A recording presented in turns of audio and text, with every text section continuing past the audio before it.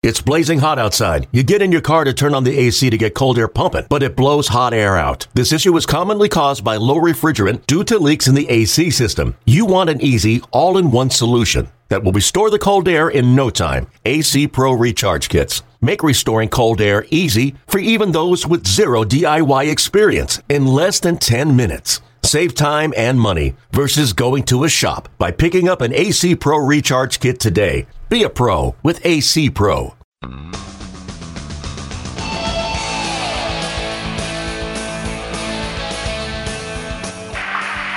a fly ball towards left field. Going back fast is Kennedy. Kennedy gets there, and he takes it.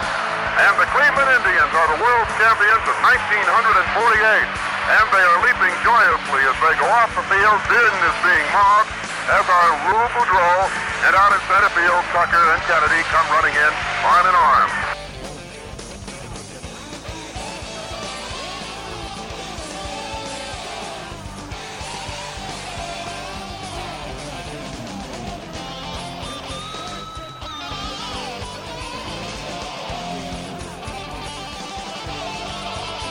Little tap up in the air, third base side. Waiting is Thome. Foul territory, the game is over. And the Indians have won the divisional title. Indian fans have waited 41 years. And now they can really cheer. Now the pitch. Swung on, line to deep left field. It is gone! You should see the celebration out of the Indians' third base dugout. Rajai Davis, a bullet, two-run homer down the left field line, clearing the 19-foot wall. We are tied at 6. This is Our Tribe History presented by Progressive. A regular look back at professional baseball history in Cleveland since 1901 and beyond. Now, here's your host, Indians team historian Jeremy Fedor. Hello, Tribe fans, and welcome back to another episode of Our Tribe History presented by Progressive. I am your host, team historian Jeremy Fedor. And on this episode of the podcast, we're going to take a look at the Bob Feller exhibit in the former Bob Feller Museum and talk about how it ended up in Cleveland and some of the interesting artifacts that are on display, so that when fans are allowed back in the ballpark, maybe you don't know that it's currently in the Terrace Club, but we kind of run into that every once in a while, that we have this great display upstairs and a lot of fans really aren't aware of it. So we're going to dive into that story. And the museum actually opened, I believe it was 1995, out in Van Meter, Iowa, which is Bob's hometown. It's one of his nicknames, the Heater from Van Meter. The museum displayed a lot of Bob's personal artifacts. Now, over the years, some of the big named items ended up in Cooperstown. I believe he used to have that first contract on display there, and as well as the sleeve his mom made him to help keep his arm warm. And I believe those are both now. I know for a fact the contract is in Cooperstown. We have a facsimile on display in the current exhibit, but nevertheless, the museum opened. And there's actually, we'll go back. There's not a lot of museums that focus strictly on one player. I mean, just off the top of my head, I know there's a Shoeless Joe Jackson Museum, and that's actually currently on the move. They're moving the home of Jackson a little bit down the street for development. And there is a Yogi Berra Museum, but that is attached to a minor league ballpark, I think, out on the East Coast. And there's a Hank Aaron one, but there's not too many. And I think there's a reason for that. It's just it's hard to maintain a museum dedicated to one individual unless they're Babe Ruth. And there's the Babe Ruth Museum out in Baltimore, which if you're ever out in Baltimore, I would suggest checking it out. I was out there, probably 10 years now when the Orioles, or to go see the Orioles play, and used to have a great sports museum outside of Camden, but down the street was the Babe Ruth Museum, and it was the boyhood home or something along the lines of that. And it's a really neat display, really nice setup. And obviously not, Babe is the biggest name in baseball history now. Feller is up there as well. But a lot of people really aren't going to Van Meter, Iowa on vacation versus Baltimore, Maryland. So, again, you don't see too many standalone dedicated museums. And while the Feller Museum was a site for a while, it lasted a pretty long time up until about 2014. And, we'll get to that. But one of the main reasons was that Bob was always out there. And, he's at the museum. They'd have autograph signings. And unfortunately, when Bob passed away, the museum lost a lot of momentum. That, and then as years pass by, there's just the fact of life that there's fewer and fewer people that remember seeing Bob pitch. And if you're driving across country, you see the sign that says Bob Feller Museum, maybe people stop pulling off and checking it out. So the museum just struggled, and we were able to find a way to kind of remedy that. And Van Meter, I think, took control of the building. And it's a cool building. You can Google pictures of it. I believe Bob's son Steve had a hand in designing it. There's a brick relief on the side of the building with Bob and his pitching motion, and a really unique building in the center of Van Meter, Iowa.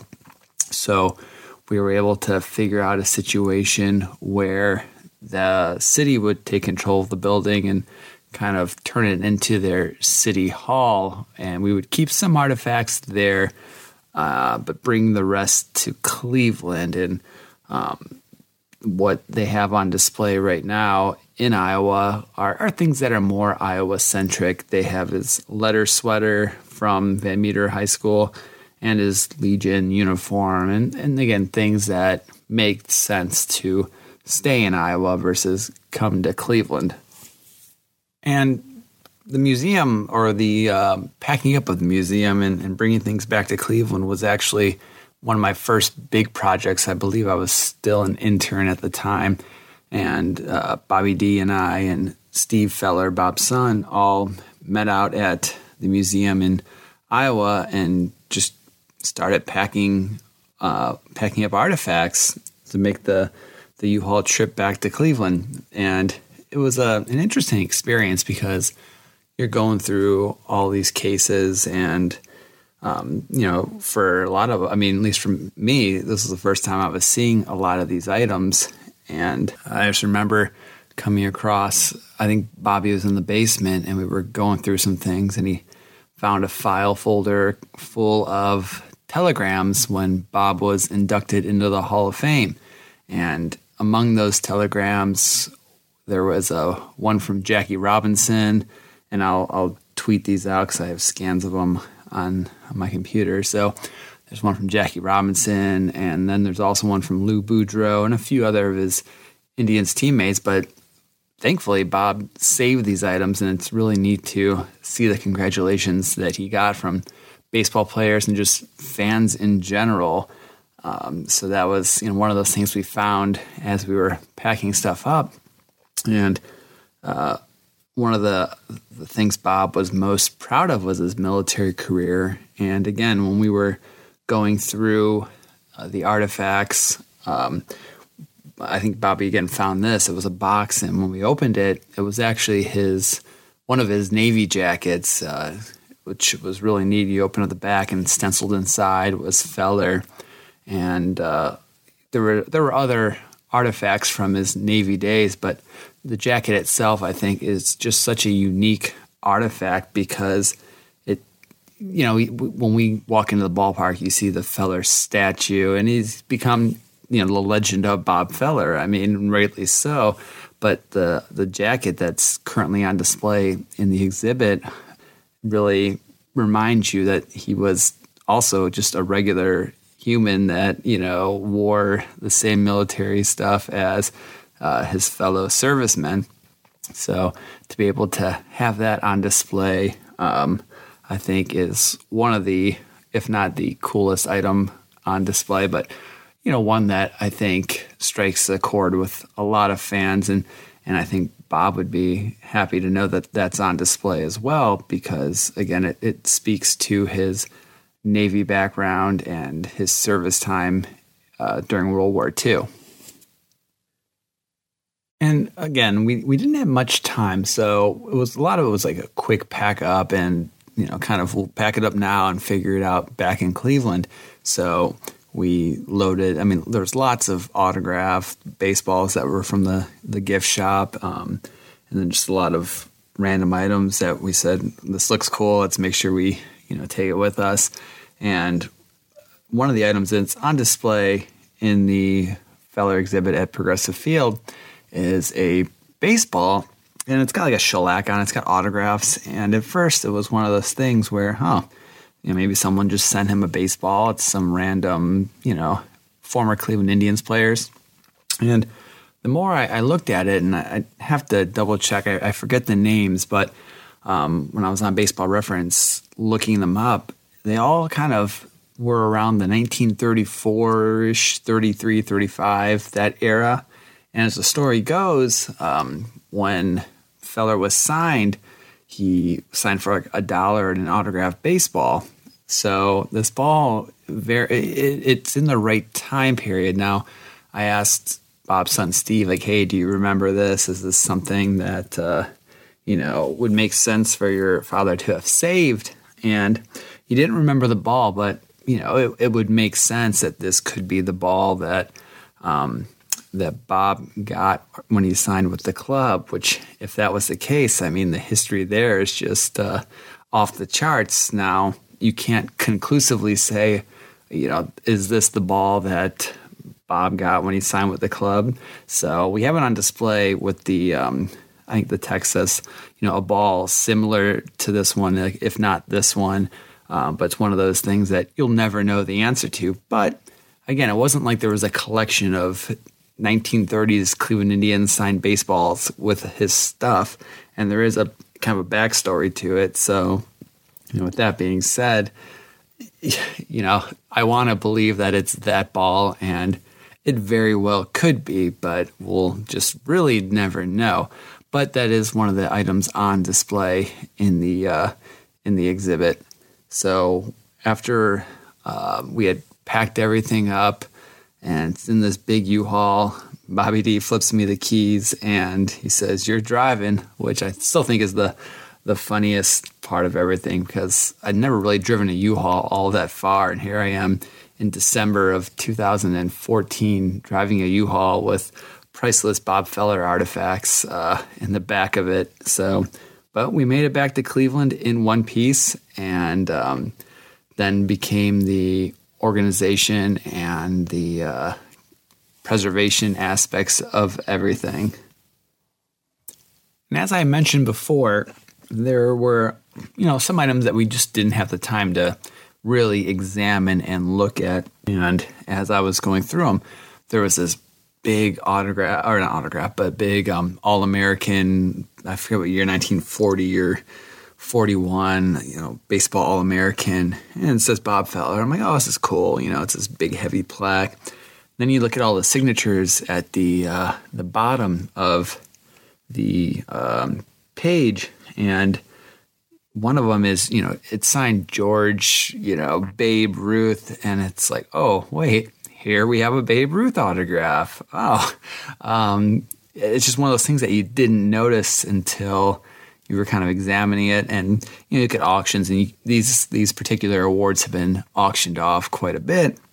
But again, this was Bob Feller's, and so that one's not on display right now just because it's large and there's just not really a great way in the current setup to display it. But going back to Babe Ruth, because there's a lot of connections to the Babe, another artifact that is on display, but it's one of those things where the history. So even though this particular baseball, and I'm going to get to the story of it in a minute, is badly faded, you still know that it's the ball and the story to it. I think not that everything is measured in dollars and cents, but just the wherewithal of what it is.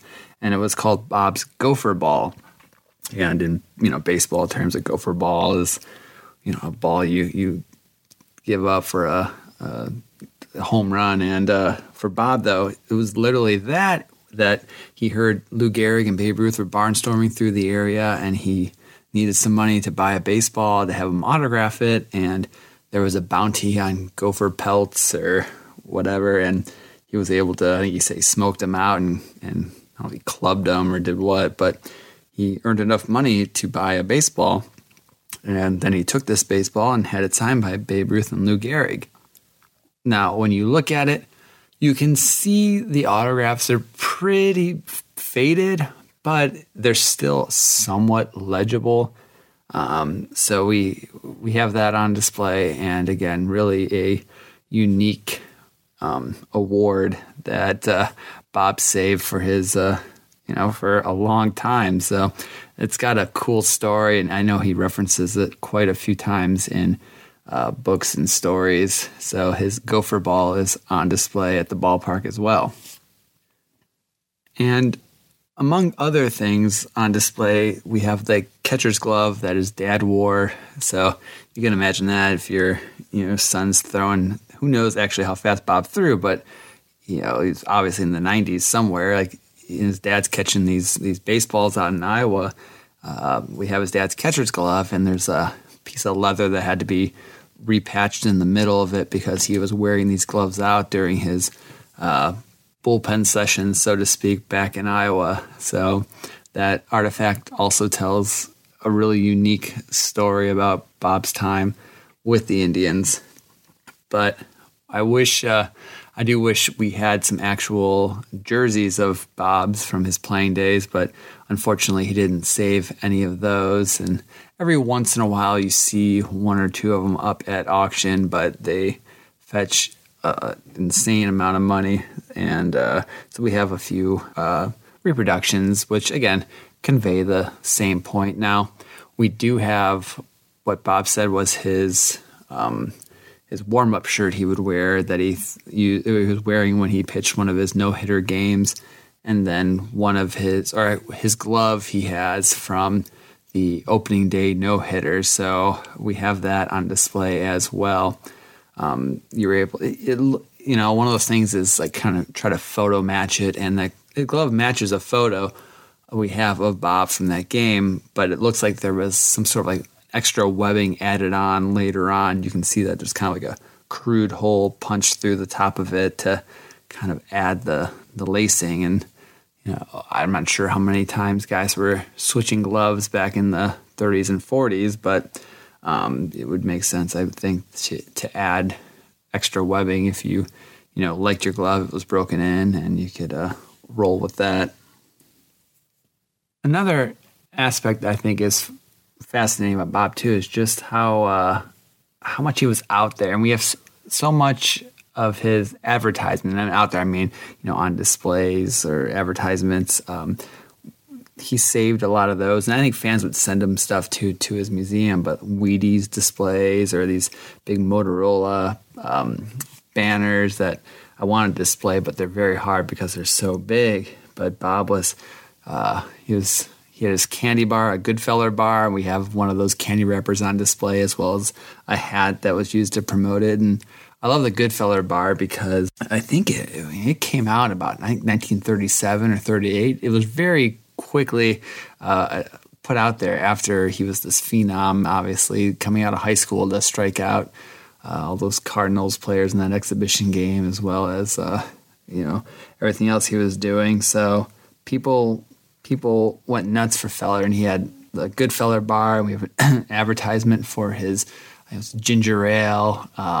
So he was out there, and these advertisements kind of show that era of baseball as it's continues its evolution, and Bob was really out there. And Babe Ruth, and there were guys before Bob that did it, but Bob was also, again, in that era, one of the most prominent faces. And that and just being on magazine covers, whether it was Sport Magazine or these other random baseball magazines. It's when you put all those together, it really gives you an appreciation, I think, of how big a deal Bob was.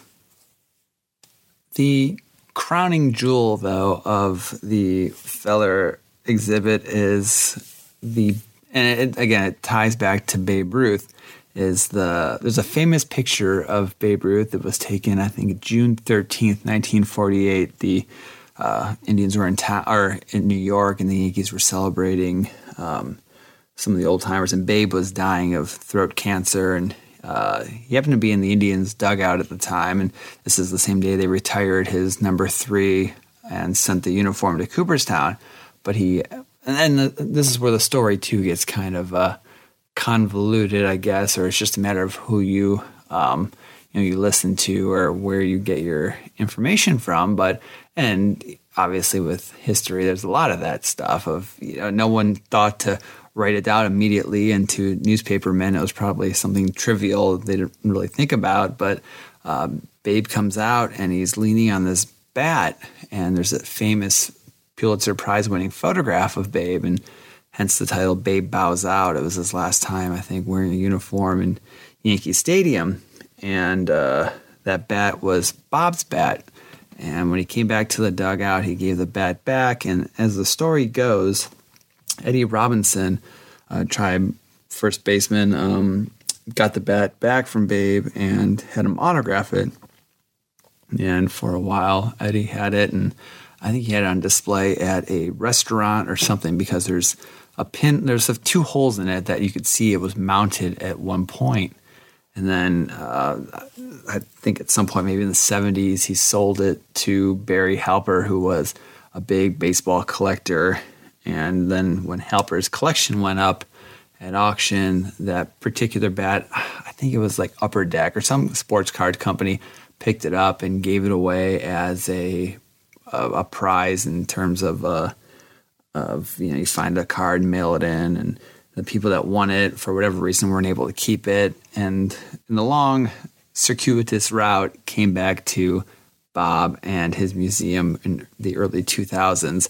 So I know it's one of the last bats that Babe Ruth ever touched, and being part of the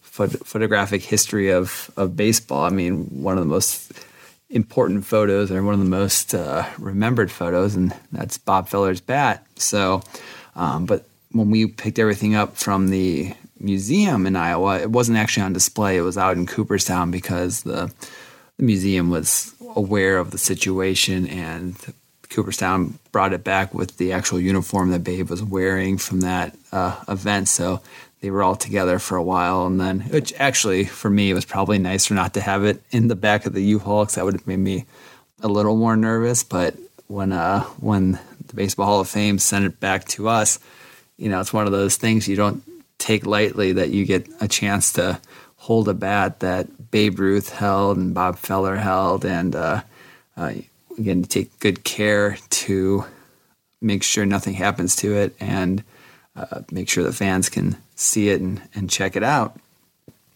And what we were able to do, I think, is neat, because when you go into the Terrace Club, there's a set of stairs, and it kind of rounds around, and the bat kind of is the main focus of that. And we have the picture of the Babe bowing out, and next to it is kind of a contextual picture. It shows Babe leaving the dugout, and you have a bunch of the Cleveland players behind him clapping.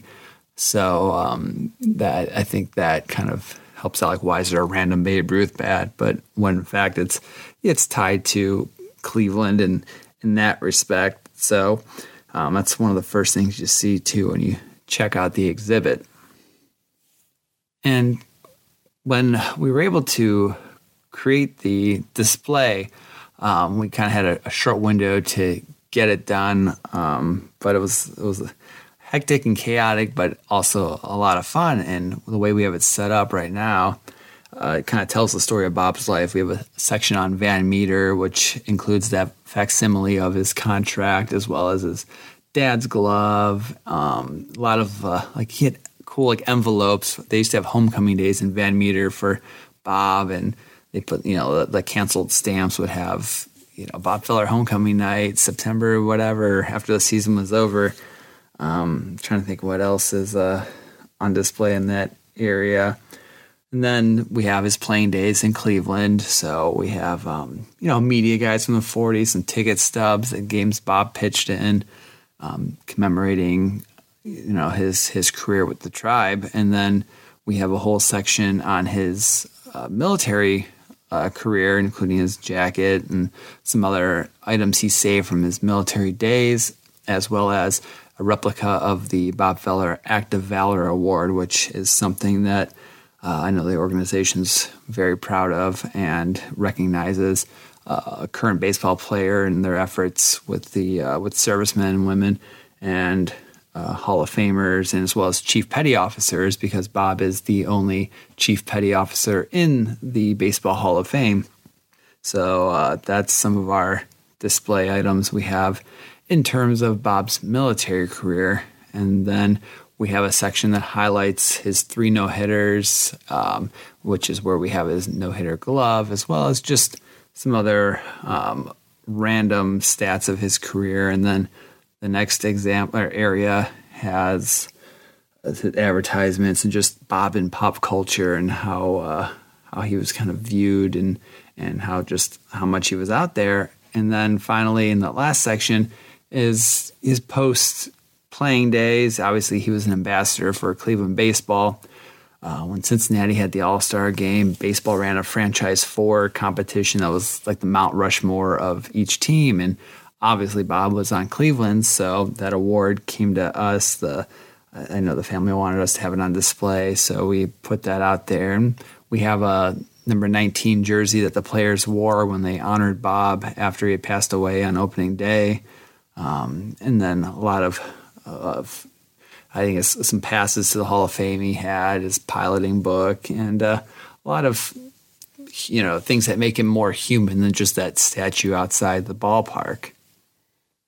And if you believe in, I don't know what you'd call, obviously coincidence or just the strangest things happen, I guess, is when we actually cut the ribbon. We had Bobby D and Ann Feller do that. It was in May of 2015, and we celebrated the opening of the exhibit.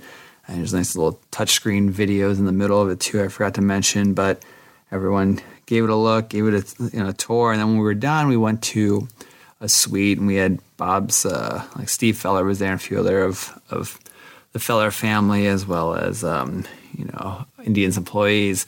And sure enough, that was the game that Corey Kluber struck out 18 Cardinals in the interleague game.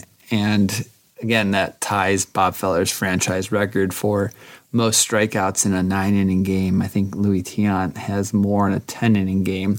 But, talk about just coincidence, or I don't know. It was really neat to see that. And, it's one of those things where, is he going to go back out for the 9th inning? Because Tito had gotten ejected earlier, and it was just it was really, really kind of cool to know that we opened the exhibit that same day that one of his records got tied. And for a while, we had Corey lent us his jersey to put on display, and we got one of the strikeout balls as well to put on there. So that exhibit, especially when one of our pitchers ties a Feller record or is mentioned in the same breath as Bob, we like to connect that past to the present. And that was a really unique experience to watch that game and see history be made, and especially after we had just done all that stuff for the exhibit and opened it. And overall, I think one of my, favorite parts of everything when it was all said and done was the New York Times did an article about the move, and I like to laugh at myself. So when I was reading it, it said Bob DiBiasio and another Indians employee. And, I was that another Indians employee, which I was kind of hoping, they could throw my name out there, but I guess wasn't in the cards. But I thought that was hilarious. And, but, even now we get people that come across something Feller related whether they're trying to downsize or just find a better home for it. And we use that to, again, tell the story of Bob's career so that future generations are aware of just the player he was. And, we've gotten several things in the mail, and it's really neat when people think of us. And I love integrating these things into the displays and rotating items in and out. So, if you've seen it once, I can change it up and you can come back up and check it out and see it again, because I think Heritage Park is great and I love the plaques, but plaques don't all, they don't change. Now, hopefully we get more additions to Heritage Park, but the Feller exhibit, we can rotate stuff in and out and change it up so you can see something new. And that's my favorite part. And, as of now, again, we don't have a team museum like we mentioned in the other podcast, but it's still a way to get those artifacts out there and let fans enjoy them, because that's what they're there for, I think, is for people to come and appreciate it and check it out. And that's a good spot to end at, I think. I'm, we just started the season, and I'm trying to see how my workload is with recording these podcasts, and again, trying to do the every other week. And just to start off, I went back to something I know I could punch out pretty quick with this Feller exhibit, but I don't know if it's, Tales from the Archive is of interest, of talking about some of the other artifacts that we have in storage. But the Feller stuff obviously is all on display, and again, tells a wonderful story of the all-time greatest Cleveland baseball player. And with that, I think that's a wrap. So again, thank you for listening to Our Tribe History presented by Progressive. Please feel free to tweet at me or email, or if you have any suggestions, comments, ideas for other stories in the podcast, I'd love to hear them. But until then, thank you for listening. You've been listening to Our Tribe History presented by Progressive with your host, Indians team historian Jeremy Fedor.